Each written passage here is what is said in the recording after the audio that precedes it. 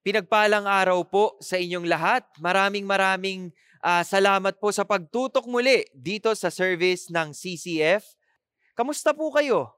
Kamusta po ang nakaraang linggo para sa inyo? Kamusta po ang mga pagsubok at lalo ngayon nagluluwag-luwag na po tayo, hindi ba? Sana po ay handa kayong makinig at pakinggan po ang salita ng Diyos ngayong hapon o ngayong gabing ito. Balikan po muna natin yung pinag-usapan natin last week. Galing po doon sa mensahe ni Pastor Bong o hindi kaya kung napanood niyo po yung mensahe ni Pastor Peter. Ang mensahe po nila ay tinawag na In Tough Times, Living Hope Transforms. At ilan po sa mga verses na pwede nating matandaan, di ba? Ilan po sa mga verses na diniscuss po natin ay ito. Ito pong 1 Peter chapter 1 verse 13. Sabi po diyan, therefore, prepare your minds for action. Tingnan po ninyo to Keep sober in spirit, fix your hope completely on the grace to be brought to you at the revelation of Jesus Christ. Ito po yung kanyang aksyon binibigay para doon sa kanyang mga sinusulatan.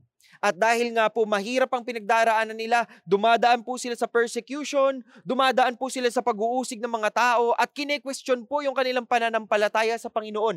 Ang sinabi po niya, ang main verb dito ay fix your hope completely on the grace. Ito po ang talagang pinagagawa niya.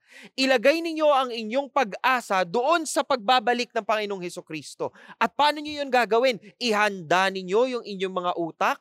Di ba na para kayo talagang lalaban yung pag-iisip ninyo, ihahanda ninyo at you will keep sober in spirit. Ibig sabihin talagang magtitino kayo. Ito pong mga salitang to ang binitawan ni Peter para sa mga taong naghihirap, para sa mga taong dumadaan sa persecution, para sa mga taong naninilikado ang buhay. At ang tanong ko habang binabasa po natin ito ay ito. Paano nga ba ito makaka-encourage sa mga tao pong katulad natin? Na tayo po ay dumadaan din sa pagsubok. Tayo po ay dumadaan din sa mga panahon na kung saan kine-question natin, natutulog ba ang Diyos? Pag po binasa natin tong verses na to, ang pakiramdam po natin, kung tayo po yung taong nagbabasa, nung time na sinulat to ni Pedro, ang pagtatakahan mo, paano kaya sila na-encourage dito? Naghihirap na nga sila, marami na nga silang problemang hinaharap. Hindi pa dyan natapos si Pedro, Sinabi pa po niya sa chapter 2. Tingnan po ninyo ito. Therefore, putting aside all malice, lahat ng kasamaan, and all deceit, lahat ng pandaraya, and hypocrisy, lahat ng pagkukunwari, and envy, lahat ng kainggit-inggit o kainggitan, at all slander, lahat po ng mapanirang puri ng mga sinasabi o iniisip ninyo, iwawaksin nyo na ito. Ito ay mga sins of the heart. At anong ipapalit mo dito? Sabi niya, like newborn babies, long for the pure milk of the word. Diba? Magtataka ka ngayon. Itong mga taong nagbabasa nito, persecuted sila, tapos sasabihan sila ni Pedro, balikan niyo yung salita ng Diyos. Balikan niyo yung mga patotoong binigay sa atin ng Panginoon at yung mga binabanggit namin sa inyong ginawa ng Panginoong Hesukristo, so that by it you may grow in respect to salvation, dahil hindi lang kayo basta iniligtas. Diba? Tayo ay iniligtas dahil meron tayong misyon at dapat mag-grow tayo roon. If you have tasted the kindness of the Lord. Tandaan po ninyo ito, ang Panginoon po ay hindi lang katotohanang iniintindi natin sa ating pag-iisip.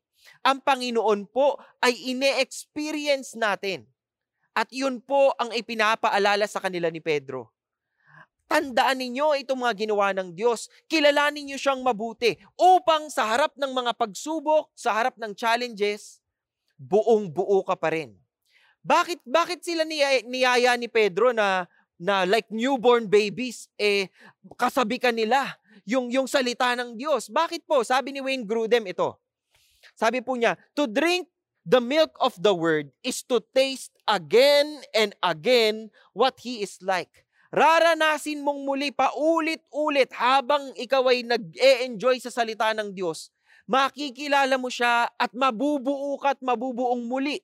Sabi niya dito, for in the hearing of the Lord's words, believers experience the joy of personal fellowship with the Lord Himself.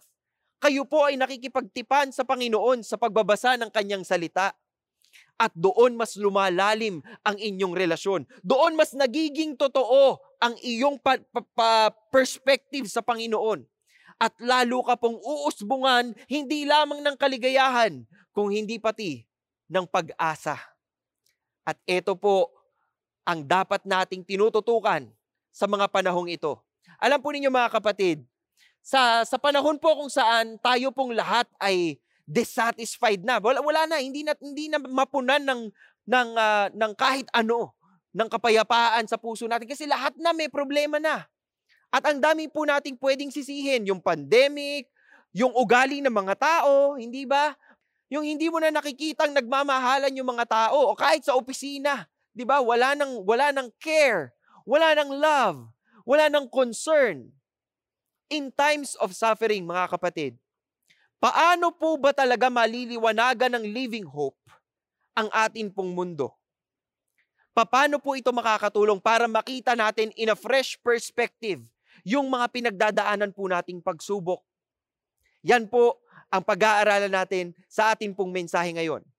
Ang atin pong mensahe ngayon ay pinamagatang Proclaim Hope. Ihayag mo ang iyong pag-asa. Ngayon, ang tanong sa akin ng sanlibutan, akala ko ba wala na tayong pag-asa ngayon? Akala ko ba marami tayong problema? Paano natin ihahayag ito? Well, matututunan po natin yan sa liham ni Peter para po dito sa mga believers na talaga pong nagtatago para sa kanilang buhay. Paano po niya in-encourage ang mga taong ito?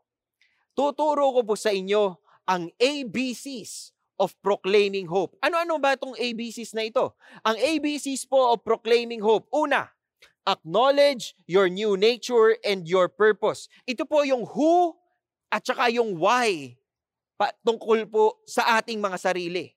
The who and the why you are. Okay? Acknowledge your new nature and purpose. Pangalawa po, be submissive for the Lord's sake. Ayan, ma-excite po kayo dahil dito sa pangalawang puntong ito, ang akin pong pusong naghihimagsik at nagre-rebelde ay makikita niyong babasagin ng Panginoon. At ikatlo't, pinaka-importante sa lahat, Christ is our example. So mauna muna tayo dito, acknowledge new nature and purpose. Paano natin nasabing ito yung tinuturo ni Peter? Basahin po ninyo yung verse 4 at verse 5 ng chapter 2. Ito po yung sinabi niya. And coming to him, to us to a living stone. Ito pong him ay ang Panginoon as to a living stone which has been rejected by men. Tinanggi po, di ba, ng mga tao at hindi siya tinanggap. But is choice and precious in the sight of God. Mahalaga po. At talagang piniling-pinili ng Panginoon mismo. You also, tayo daw po, tayong mga nagbabasa ngayon, as living stones. Ibig sabihin tayo rin ay mga batong buhay, kapiling ng Panginoong Hesukristo. We are being built up as a spiritual house for a holy priesthood to offer up spiritual sacrifices acceptable to God, katanggap-tanggap sa Panginoon through Jesus Christ, sa Panginoong Hesukristo po. Ano pong ibig sabihin nito? Pakatandaan niyo po that the world rejected Jesus. Hindi po siya kilala nitong mga kaaway ng mga believers na ito. At parehas po, Romans, Greeks, ito pong mga hentil o Gentiles. Lahat po sila ay may sarili-sarili nilang mga Diyos. Lahat po sila ay may sarili-sariling mga sinasamba. Kaya po inihahayag sa kanila ni Pedro kung sino sila. Dahil pwede po ninyong i-judge ang inyong circumstance at sabihin, kawawa naman ako, hirap na hirap ako, malungkot ako. Ganyan po ang pakiramdam. Pero pinapaalalahanan po sila ni Pedro kung sino talaga sila at kung anong pinagdaanan ng Panginoong Hesukristo upang tubusin ang kanila pong mga buhay. Ano pong ibig sabihin nito? Ngayon pong nasa Panginoong Hesukristo na po tayo. Tinubos na niya tayo. Ang pananampalataya po natin nasa Kanya na. That would mean tayo po ay dapat namumuhay in a new nature. In His name. Diba? In His new calling for us. Tulad po nung sinabi ni Pastor Peter tsaka ni Pastor Bong nung isang linggo. Sabi po ni Pastor Bong, tayo ay dapat umakto ayon sa standards ng Diyos. Kasi tinawag niya tayo, tinubos niya tayo eh. So dapat karga-karga natin yung pangalan niya, karga-karga natin yung reputasyon niya. At yun po yung encouragement ni Peter sa kanila. Tingnan po ninyo, sabi ni Peter, "For this is contained in Scripture." Una, para dun sa mga naniwala, "Behold, I lay in Zion a choice stone, a precious cornerstone, and he who believes in him will not be disappointed." Ito pong pangakong ito ay para daw po for you who believe. Para po doon sa mga naniwala at nagtiwala sa Panginoong Hesukristo. Ano po yung pangakong yan? Ang pangako pong yan, ang ibig sabihin yan, kung tayo po ay sumasampalataya, nagtitiwala, binigay po ang ating buhay at kinabukasan sa Panginoong Hesukristo, matibay po tayo. Wala po tayong dapat pinoproblema masyado dahil alam nating sigurado tayo sa kinabukasan natin. Sa kabila po noon, yung mga hindi naniwala, ito po ang sinasabi sa kanya. Di ba? "It is for you who believe, but for those who disbelieve." Sa mga hindi naniwala, "The stone which the builders rejected, this became the very cornerstone and a stone of stumbling and a rock of offense." Ano pong ibig sabihin yan? Yun pong mga walang relasyon sa Diyos sa pamamagitan ng pananampalataya sa Panginoong Hesus ay talagang walang-wala pong pag-asa dyan. Diba? Matitisod at matitisod po sila dahil hindi nila naiintindihan yung pangako at benepisyong mayroon tayo dahil sa sakripisyo ng Panginoong Hesukristo. Cornerstone po natin siya. Ito pong nakikita nyo sa inyong screen ngayon ay larawan ng isang cornerstone. Diba? At yan po ang nagdi-define kung saan itatayo ang mga bagay-bagay. Kung paano itatayo ang mga bagay-bagay, yan ang sinusundan. Yan ang modelo, yan ang starting point, at yan ang pinakamatibay sa lahat. Ganyan po ang ating pananampalataya sa ating cornerstone, sa ating living stone na si Jesus Christ. Kung siya po ang cornerstone ng buhay ninyo, hindi ba dapat siya ang nasusunod? Hindi ba dapat siya ang pinaniniwalaan? Hindi ba dapat siya ang niluluwalhati natin? Yan po ang paalala ni Pedro doon sa kanya pong mga sinulatan. At ito po ang pinakamagandang sinabi niya. Sabi po niya sa susunod na verse. Verse 9 po, ito po ang memory verse natin. "But you are a chosen race, a royal priesthood, a holy nation, a people for God's own possession, so that you may proclaim the excellencies of Him who has called you out of darkness into His marvelous light." Ano pong sinasabi dyan ni Pedro? Ito po ang ating new purpose. Tayo po ay piniling magpahayag ng mga kahangahangang gawa ng Panginoon. At kahit tayo po ay dumadaan sa matinding pagsubok, hindi po yun isang excuse para hindi natin ipahayag sa mundo yung kaginhawaang dulot ng ating pananampalataya sa Panginoon. At yun po yung kailangan nating maintindihan ngayon. Ito po ang ating new nature in Christ Jesus.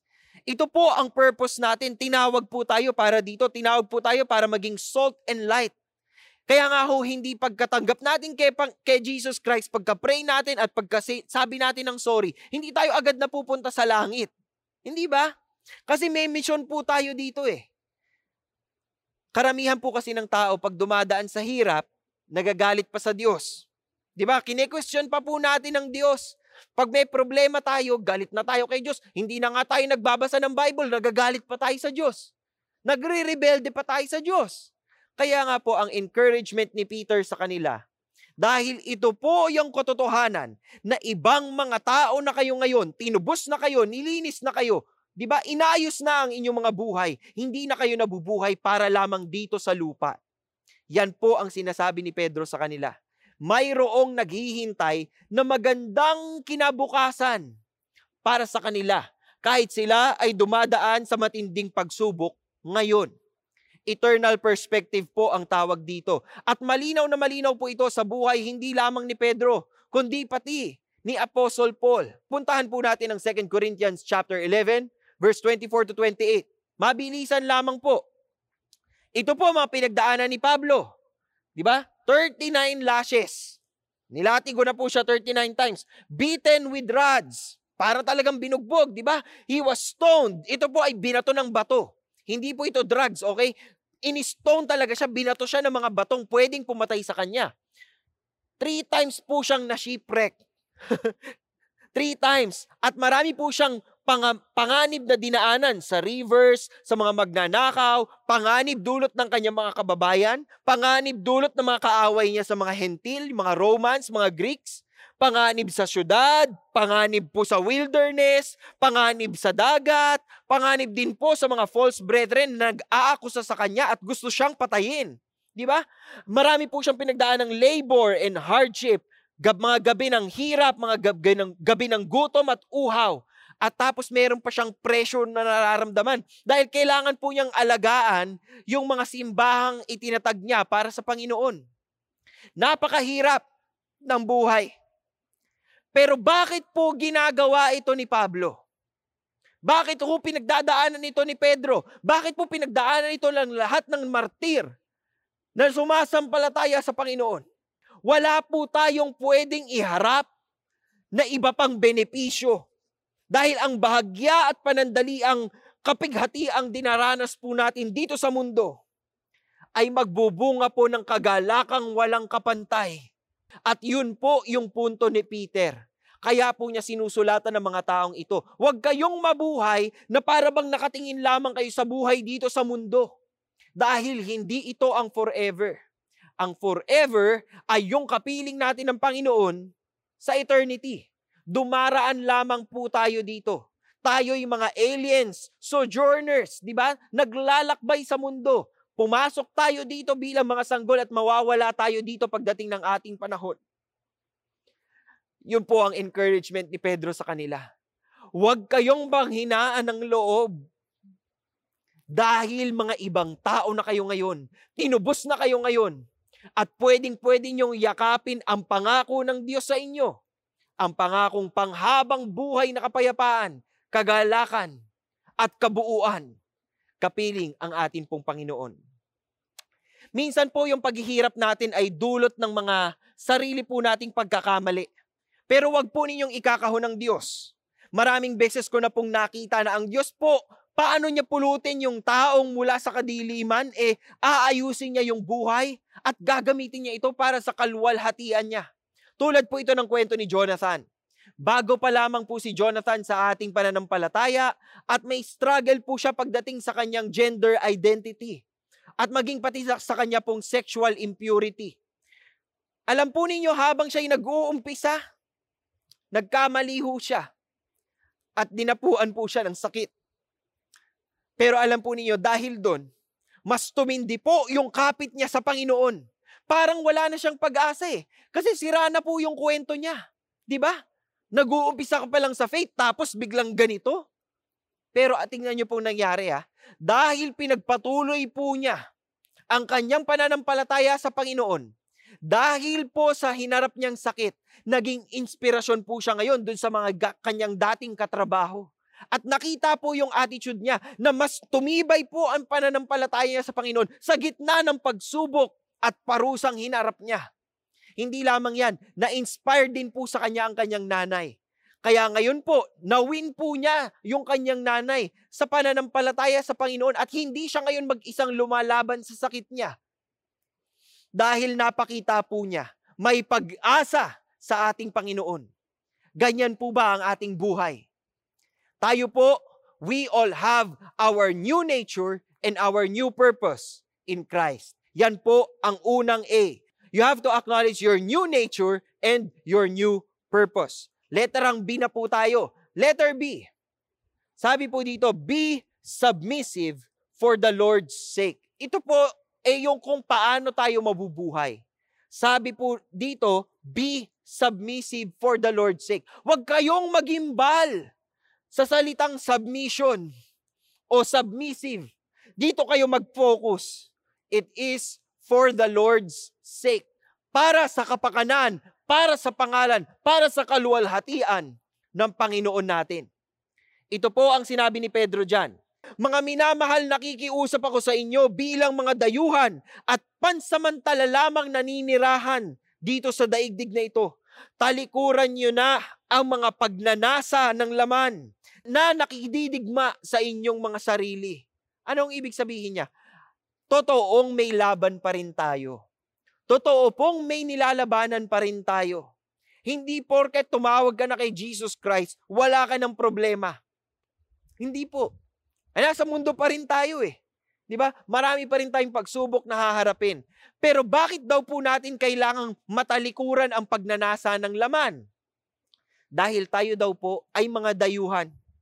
Pansamantala lamang tayong naninirahan dito sa mundo. Kaya dito po manggagaling tayo in context. Ang context po nung utos na submission in the next verse ay nanggagaling sa kung sino tayo ngayon. Tayo ay sa Panginoon. Diba? Ang totoong authority natin ay ang Diyos. Tinubos na niya tayo.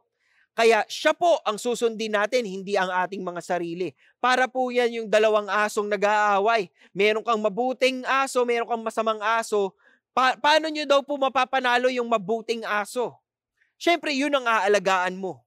Yun ang pakakainin mo. Yun ang ititrain mo. Hindi ba? Para matalo niya yung isa. Ganon din po tayo sa buhay espiritual natin. Kapag po tayo po ay lumalaban sa ating mga tawag ng laman, di ba? Dapat mas matindi po ang kapit natin sa salita ng Diyos. Dapat po mas nagpe-fellowship po tayo sa mga kapatiran natin. Kahit sa Zoom man yan o sa Facebook o kung ano man, dapat may discipleship group tayo. Dapat hindi tayo nag-iisa sa laban natin. At dapat tuwing linggo talagang ninanamnam natin ang salita ng Diyos dahil ang salita ng Diyos ay buhay. At ito po ay nagbibigay sa atin ng inspirasyon at lakas na lumaban po sa tawag ng laman. Tapos sinabi po ni Pedro ito, keep your behavior excellent among the Gentiles. Diba? Hayaan po ninyong mangusap yung inyong kabutihan sa kanilang mga hentil, sa kanilang mga hindi naniniwala sa Diyos, so that in the thing in which they slander you as evildoers. Tandaan po ninyo, ito pong mga Kristiyanong ito'y pinagbibintangan. Karamihan po ng mga problema ay isinisisi sa kanilang mga Kristiyano. Sabi po dito, so that in the thing in which they slander you, ibig sabihin sinisira ang inyong puri, sinisira ang inyong pagkatao, they may, because of your good deeds, dahil sa mabuting tao kayo, as they observe them, glorify God in the day of visitation. Ano pong ibig sabihin nito? Kung mamumuhay po tayo ng maayos, sa harap po ng mga taong hindi pa naniniwala sa Panginoon, kahit paratangan po nila tayo ng masama, at nakikita nilang mabubuting gawa pa rin ang ating isinusukli sa kanila, sila po one day ay magpupuri rin sa atin pong Panginoon. Maging pagdating ng Panginoon sa second coming, o yung pagkatok ng Panginoon sa kanilang mga puso sa araw na tatanggapin nila siya bilang kanyang Diyos at tagapagligtas. Ito po ay sinasalamin naman ng buhay ni Ricky. Ito pong si Ricky ay nagtatrabaho sa isang government position. At nagkaroon po siya ng struggle sa office mates niya. Kasi po yung mga boss niya, okay, para bagang naghihiganti, para bagang pinahihirapan sila. At nung una, ayaw na po niyang pansinin sila. Pero dahil po sa mensahe natin dito sa church, na himok po siya na dapat pinagdarasal niya itong mga nakakairitang mga tao. Itong mga nagpapahirap na tao sa kanya sa opisina. At pinagdasal po niya, sabi niya, Panginoon, buksan mo po ang puso at isip ko upang maintindihan ko kung saan sila nanggagaling. At alam niyo po, unti-unti, pinakita sa kanya ng Panginoon kung bakit. Ang napakaganda po nito, unti-unti ring naintindihan ng kanyang superiors na medyo may problema nga sila, kaya inaayos din po nila yung kanilang mga sarili. At naging maganda po ang pakikitungo nila sa isa't isa. Diba? Kabutihan lamang po kayang baguhin kahit yung mga taong difficult sa atin pong paningin. Kaya naman po, tingnan po ninyo yung sinabi ni Pedro sa susunod na mga verses. Submit yourselves for the Lord's sake to every human institution. Submission po, ito ay Greek word, no? Na ang sa Greek po, ito ay hupotasso. Ang meaning po nito ay aayusin mo yung iyong tropa Aayusin mo yung inyong group ng mga sundalo at sila'y lahat susunod sa isang commander. Diba? Sa CAT po, sisigaw po kayo yan. Sasabihin po ninyo, talupad! Gaganon kayo. Diba? Sa CAT po, ganito yan. Tatayo kayo sa harapan ng tropa, nandyan po ang mga kadete at sasabihin po ng commander, talupad! Ta! Diba? May ganon? Yung pagsunod po ng mga sundalo na parang disusi silang lahat, biglang lahat talaga sila, sabay-sabay. Yun po ay submission. Nagtitiwala sila sa command ng commander. Ito po ang bilin sa atin ng Panginoon. Di ba? Na tayo po ay magtitiwala in every human institution at magsasubmit tayo, magpapasailalim tayo sa kapangyarihan nila. Bakit po? Sabi dito, whether to a king as the one in authority or to governors as sent to him for the punishment of evildoers and the praise of those who do right. Isang napakagandang eksplanasyon po. Hindi po ito palaging totoo dahil yung mga taong nauupo ay hindi palaging matino. Pero ito po yung purpose. Ang purpose po ay for the punishment of evildoers. Maparusahan yung mga taong gumagawa ng mali. At magantimpalaan naman po ng pagpupuri at pasasalamat ang yung mga taong gumagawa ng tama. Kaya po, dapat po ninyong tanggapin ito ng bukal sa inyong kalooban. Sabihin ko po ito sa inyo. Ako po ay panatiko ng Philippine politics. At minsan po sa buhay ko, naging laman po ako ng mga protesta sa kalsada. Minsan po mga kapatid, tulad po ng panahon ngayon, nararamdaman ko pa din na gusto ko pang magreklamo. Gusto ko pong ilagay sa status ko yung mga politikong pakiramdam ko walang ginagawang tama. Pakiramdam ko gusto ko talagang ireklamo, talagang gusto kong ilagay sa Facebook, ganyan. Bakit naman tayo makikipag-away sa Facebook, di ba? Minsan po pag na-type ko na yung status, bigla ko pong maririnig ang Panginoon sa aking puso at sasabihin, Paul, hindi mo laban to. At yun po yung totoo. Siya po ang otoridad ng lahat ng otoridad dito sa mundo. Siya po, ang Panginoon, ang may kakayanang magbago ng puso ng mga tao. And it really takes a moment to consider, ano ba dapat ang pinaglalaban ko? Pinaglalaban ko ba dapat ang opinion ko? Pinaglalaban ko ba dapat ang nararamdaman ko? O kapag nag-Facebook ako, dapat mas pinapakita akong may Panginoon ako. May pag-asa ako sa Diyos. May pagtitiwala ako na kaya tayong itawid ng Diyos mula sa suliranin at paghihirap patungo sa tagumpay, patungo sa mas maginhawang buhay. At lagi ko pong kine-question yung sarili ko pag may ganun akong desire. Tiwala ka ba talaga sa Panginoon? O ang mata mo nakatingin lamang sa mga leaders ng mundong ito? Nakikita niyo po, nagbabago ang buhay natin kapag ina-acknowledge natin sa ating mga puso na mayroong Diyos na in control. Na mayroong Diyos na naririnig ang ating mga hinaing. Mayroong Diyos na kayang magparusa sa mga taong gagawa ng mali at gayang gumantimpala sa mga taong gagawa ng tama. Kung aalalahanin lamang po nating lahat ang ating new nature, kakayanin po nating mag-submit at kakayanin natin tingnan yung ating mga politiko at hindi sila tignan bilang kaaway, kundi tingnan sila bilang mga taong nangangailangan ng pag-asa mula sa Panginoong Diyos. Minsan po pag nagagalit po ako, talagang pinapaalalahan ko po yung sarili ko, ipag-pray mo, ipagdasal mo, iluhod mo sa Diyos. May spiritual na battle pong nangyayari. At doon dapat mas pagtibayin po natin ang ating mga kalooban. Doon mas dapat po tayong naninikluhod na lumalapit sa Panginoon. At humihingi ng kanyang grasya, humihingi ng kanyang kapangyarihan upang baguhin ang atin pong sitwasyon. Bakit po? Sabi po ni Pedro ito, for such is the will of God, that by doing right, you may silence the ignorance of foolish men. Dahil daw po sa paggawa natin ng mabuti. Okay? Dahil daw po sa paggawa natin ng mabuti, ay magbabago po.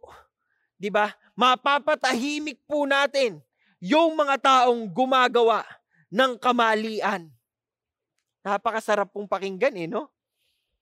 Act as free men and do not use your freedom as a covering for evil, but use it as bond slaves of God. Kayo po ay mga nagse-serve sa Panginoon. Yun po ang inyong pinakasinusunod sa lahat.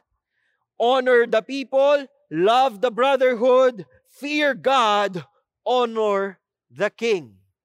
Mahirap? Mahirap. May Panginoon? May Panginoon. Mahirap ba sa Panginoon? Hindi mahirap sa Panginoon dahil walang imposible sa Panginoon. Ilagay po ninyo yung mga sarili nyo sa pwesto ng mga Kristiyanong nagbabasa nitong liham ni Pedro. Excited sila na makarinig mula kay Pedro dahil inaapi na po sila ng mga tao sa kanilang paligid at baka magkaroon na ng go signal mula kay Pedro na sabihin, sige, lumaban na kayo. Sige, pagdasal ninyo yun, naggibain ng Panginoon ang kanilang mga tahanan. Excited po silang basahin at pagkabasa po nila ng sulat ni Pedro, ang sinabi po sa kanila, mag-submit kayo sa kanila. Ano pong pakiramdam ninyo? Kasi sa akin po, kung ako nung nilagay ko yung sarili ko sa pwesto nila, para akong nabuhusan ng malamig na tubig. Di ba? Parang, ano daw? Mag-submit kayo sa kanila. Kitang-kita po natin sa verse 15. Balikan ko po verse 15. By doing right, you may silence the ignorance of foolish men. Ano pong ibig sabihin yan? Sa pagpapatahimik po natin sa kanila, ano pong pwedeng mangyari? Wastong pamumuhay po ang ipapakita natin.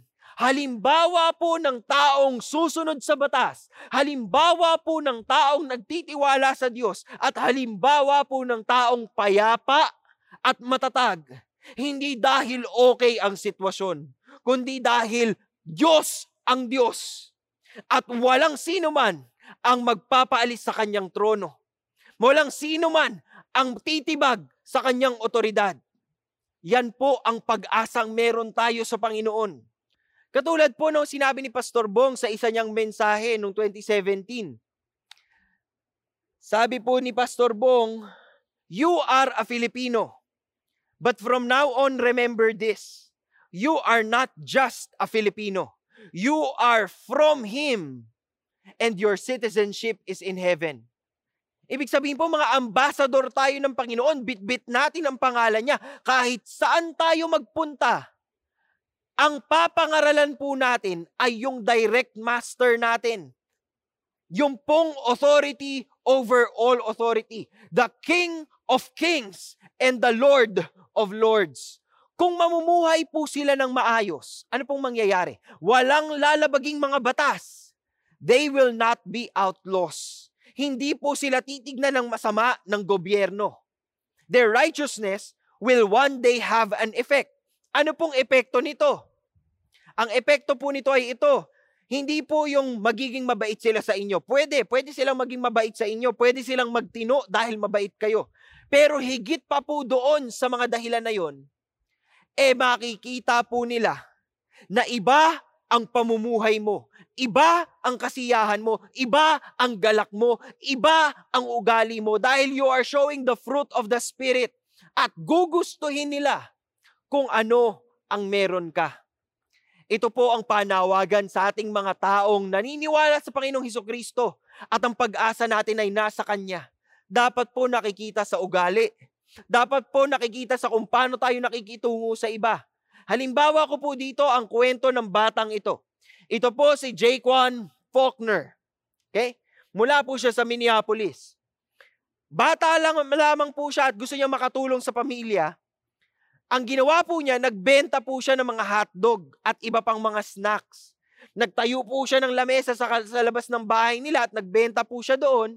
At marami pong taong pumupunta sa kanya.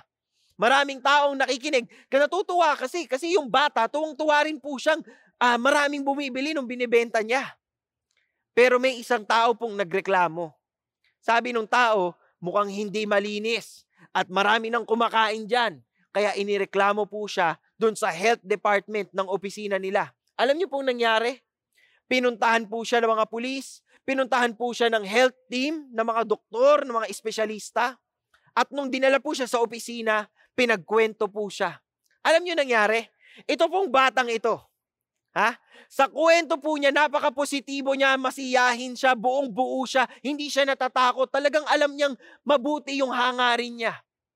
Alam niyo po nangyari? Binago niya yung puso ng mga taong gusto sana siyang parusahan. At naawa po sila sa kanya, binigyan po siya ng mga pera para makapag-enroll po siya doon sa training para mas maging malinis po yung kanyang maliit na business.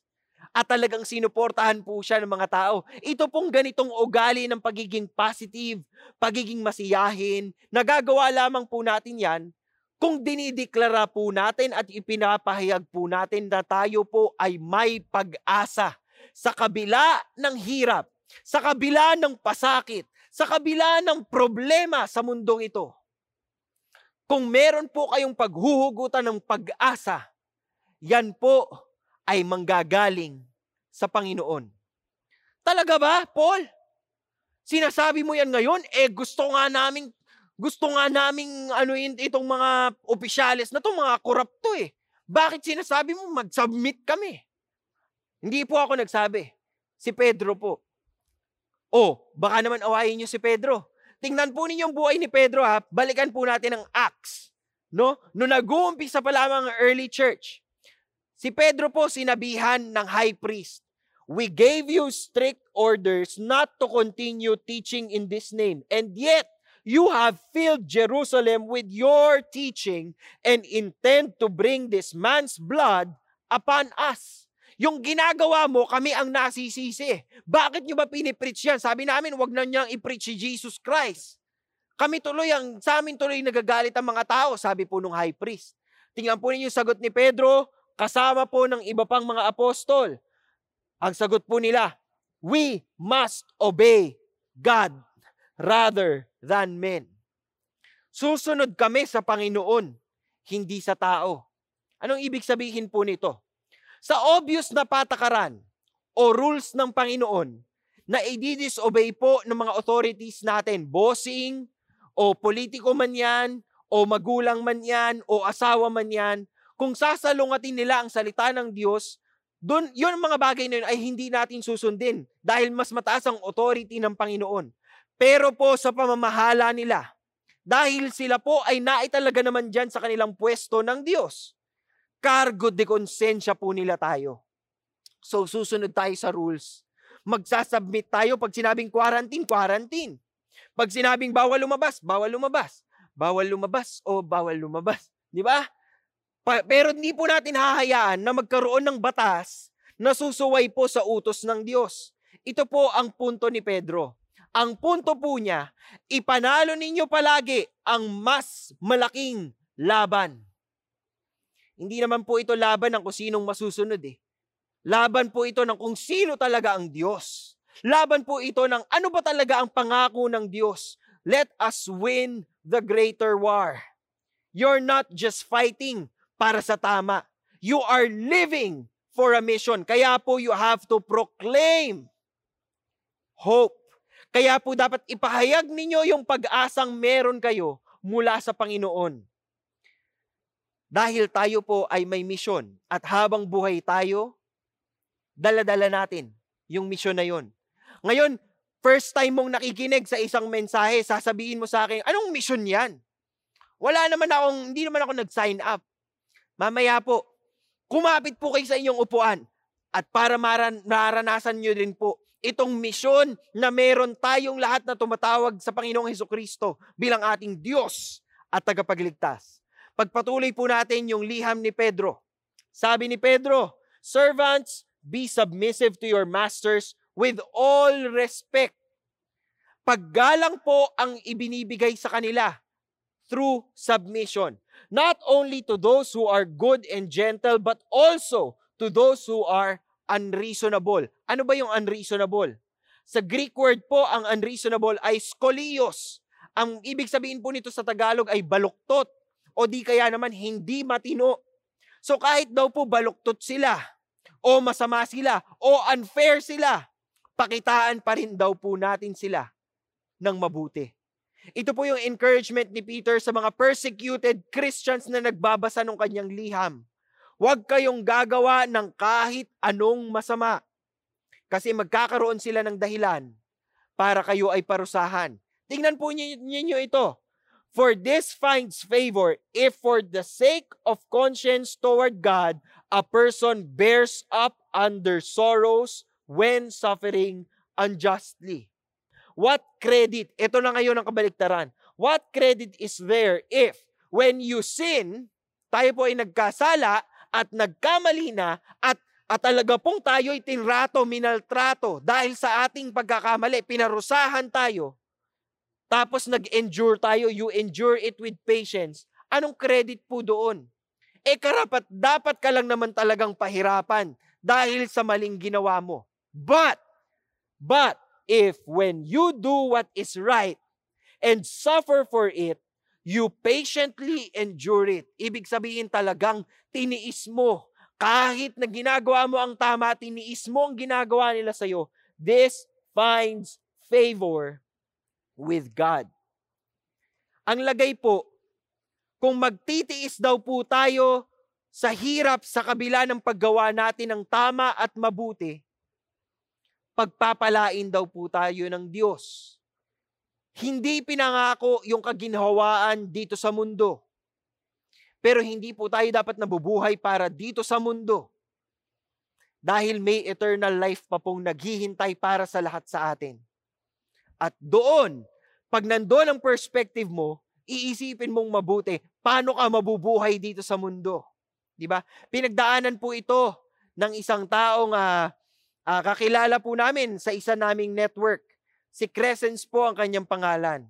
Nung una, isang dating karelasyon po niya ang naninira sa kanya sa opisina at naapektuhan po ang kanyang trabaho.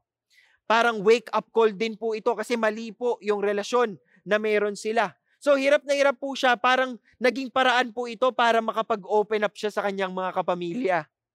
At nung iniyak po niyang lahat, inopen up po niya yung lahat ng kanyang problema sa kanyang pamilya, alam niyo pong nangyari? Lahat po sila ay nag-grow in Jesus. Bakit po? Dahil sinasabi ni Crescens na yung pag-asa natin ay nasa Panginoon. Ipagdasal lang natin itong sitwasyon na to. Ipagdasal natin, samahan niyo ako, mag-pray tayo. So yung mga kapatid niya, yung nanay niya, sama-sama po talaga silang lumalapit sa Panginoon. Alam niyo po, naresolba ang problema nila. Dahil kapit-bisig po silang lumapit sa Diyos. Kaya naman po pagdating ng totoong unos sa kanilang pamilya, isang araw sinisingil po sila ng bangko ng napakalaking halaga. Sama-sama po silang nagdasal. Sama-sama po silang kumapit sa Diyos. Hindi po sa utang o sa 5-6. Di ba? Sabi po nila, the Lord giveth, the Lord taketh. Blessed be the name of the Lord. Alam niyo pong nangyari? Nagtiwala silang itatama ng Panginoon ang sitwasyon na yon. At yun ang nangyari. Tumawag ang bangko sa kanila kinabukasan at sinabing, meron kaming glitch sa system namin. Sorry. Hindi pala namin kayo dapat singilin ng ganito kalaking halaga. Ay grabe po talaga yung paghinga nilang maluwag. Diba? Hindi po sila nag-amok, hindi po sila naghanap ng away, hindi po sila ng bintang o ng bash sa Facebook.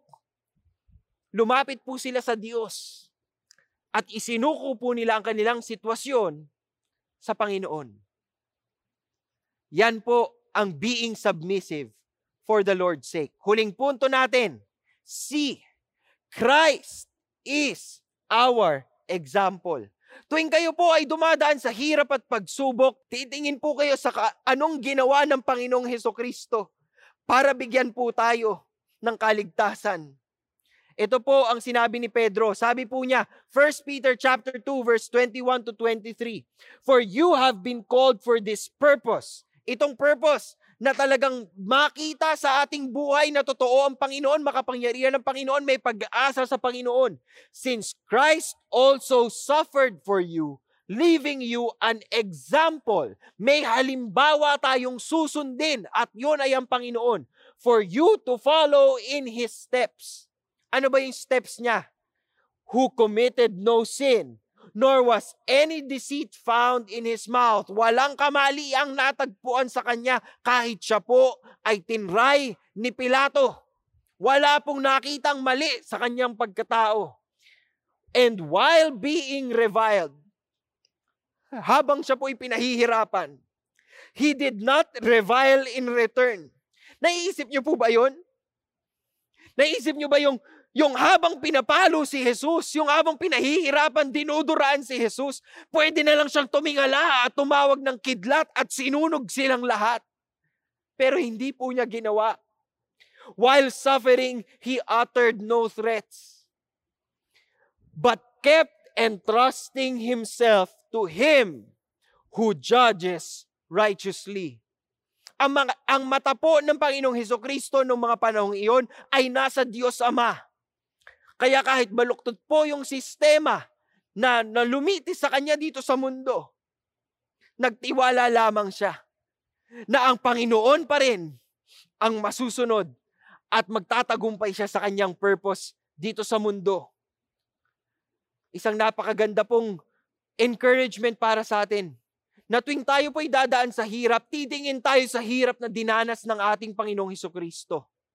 Patuloy po ni Pedro na isinulat, and He Himself bore our sins in His body on the cross. Habang siya po'y nakabitin sa krus, bit-bit po niya ang kasalanan ng sanlibutan. Bit-bit po niya ang lahat ng kamalian natin. So that we might die to sin and live to righteousness. Ginawa po niya yon dahil tinutubos niya tayo mula sa ating mga kasalanan. Marurumi tayong lahat. Wala po ni isa man sa atin ang malinis. Pero inalay po niya ang kanyang sarili. Inalay po ng Panginoon ang kanyang sarili sa krus para po sa ating lahat. For by His wounds, you were healed. At ito po ay spiritual na healing. Ang konteksto po dito ni Pedro ay yung pagtubos sa ating mga kasalanan. Dapat na pagbayaran natin yon, dapat na maghirap tayo dahil doon, pero dahil namatay si Jesus Christ, na-resolve po yung problemang yon. For you were continually straying like sheep. Lagi kayong naliligaw. But now, you have returned to the shepherd and guardian of your souls. Ito ay pastol at tagapaggabay ninyo, ang Panginoong Hesukristo, ang ating halimbawang susundan at patuloy na susundin. Wala po tayong ibang dapat inuuwian kundi ang Panginoon. Sa araw-araw pong challenge o pagsubok, paghihirap, dismaya, kalungkutan at kung ano-ano pa. Sa piling po niya, sa salita niya, sa mga pangako niya, may kapayapaan po tayo, may pahinga po tayo. Dahil nga po katulad nung kinanta natin sa worship, siya po ang daluyan ng pag-asa. Kung kailangan natin ang hinahon, siya po ang hinahon natin. Ganun po kadakila yung katapatan ng Panginoong Hesukristo. Siya mismo, sa paghihirap niya, hindi siya pumalag dahil may mas malaking dahilan siya para tiisin ang lahat ng bagay na yon. At yun po yung pagtubos sa atin. Para po bigyan tayo ng kaligtasan. Para po hugasan tayo at tanggalin ang karumihan at kadiliman sa ating mga buhay. Para po mabigyan tayo ng pag-asa.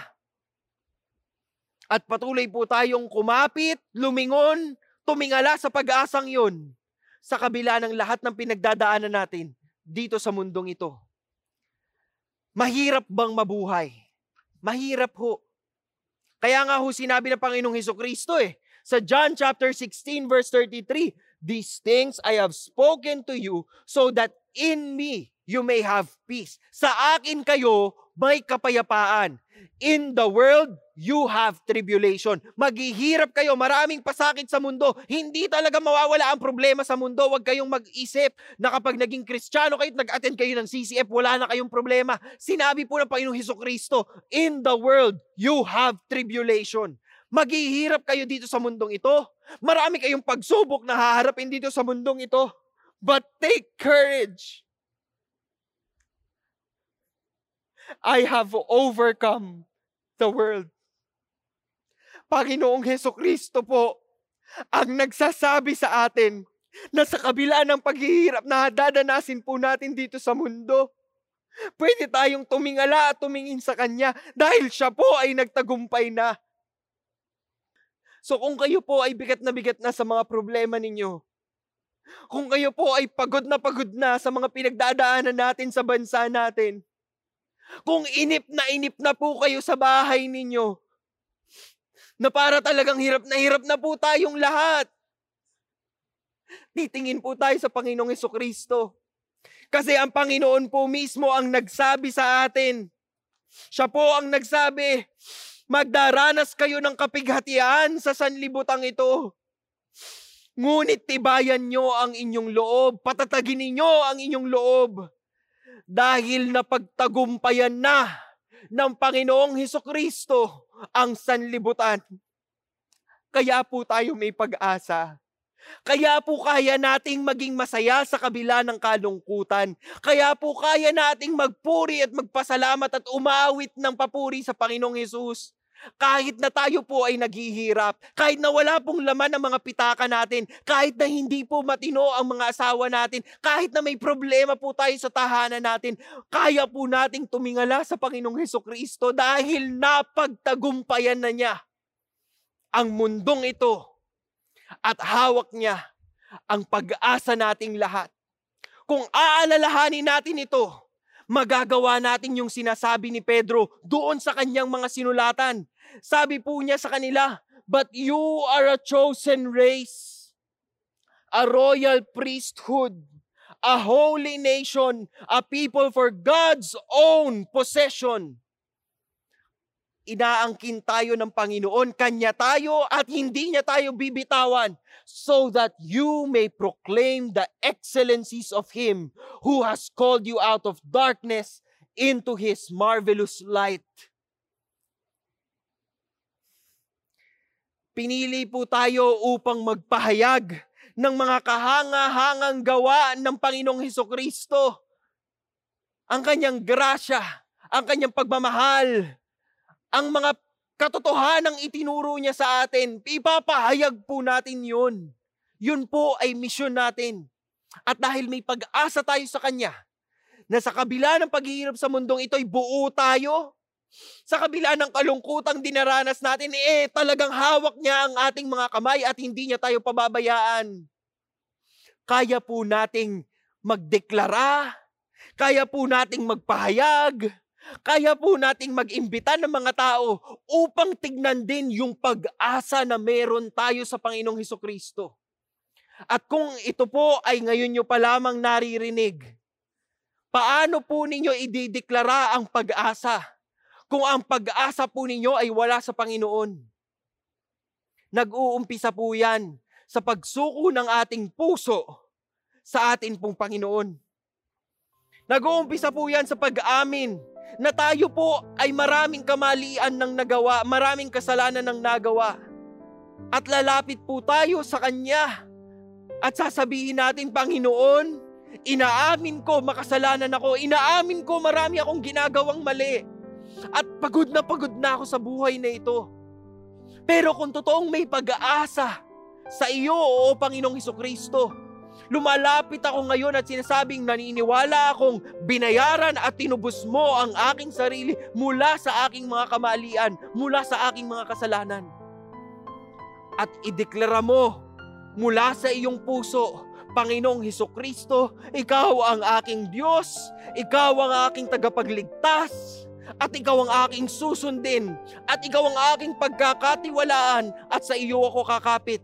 Sa kabila ng hirap ng mundong ito, sa iyo ang pag-asa ko. Kung ipinagdasal mo yan, at kung taimtim sa puso mong sinabi mo yan sa Panginoong Hesukristo, ikaw ay may hawak na pag-asa na ngayon dahil sa pangako at dahil sa sakripisyo ng ating Panginoong Hesus. Nawa po itong mensaheng ito ay nagbigay ng ilaw sa inyo. At para sa ating lahat po, gusto ko po tayong mag-pray. Para lahat po tayo, hindi po tayo pagsasakluban ng langit at lupa dahil sa kalungkutan. Sana po makita sa ating mga buhay na meron talaga tayong pag-asa. Meron talaga tayong ligaya. Meron po talaga tayong mga sagot sa mga suliranin at ang sagot na yun ay palaging si Jesus. At siya'y sapat na. Tayo po ay magdasal. Panginoong Hesukristo, niluluwalhati ka namin sa araw na ito at talagang kami po ay nagtitiwala sa inyo sa kabila ng paghihirap na dinaranas po namin. Tumatawag kami sa inyo ngayon dahil alam po naming ang mundo ay talagang hinihimok po kaming tumalikod. Isarado ang aming mga Biblia at mag-focus sa problema ng mundo. Panginoon, liwanagan mo po ang aming puso't isipan. Hayaan po ninyong magtiwala kaming muli sa inyo at hayaan po ninyong ganahan kami sa amin mo pong pag-iisip. Makita po namin na kayo ay in control, kayo po ay Diyos at hindi kailanman magmamaliw ang inyong kapangyarihan. Hayaan po ninyong magtiwala kami sa inyo at patuloy na isuko ang aming mga buhay, desisyon, opinyon, pakiramdam sa iyo na siyang may kontrol ng lahat. Panginoon, sa inyo po kami at idinideklara po namin na kayo ay Diyos, hindi lamang ng aming buhay, hindi lamang ng aming simbahan, kundi ng sanlibutan. Purihin ka, O Panginoong Diyos, noon, ngayon, at magpakailanman. Lahat po ito ay dinadalangin namin sa matamis na pangalan ng Panginoong Hesus.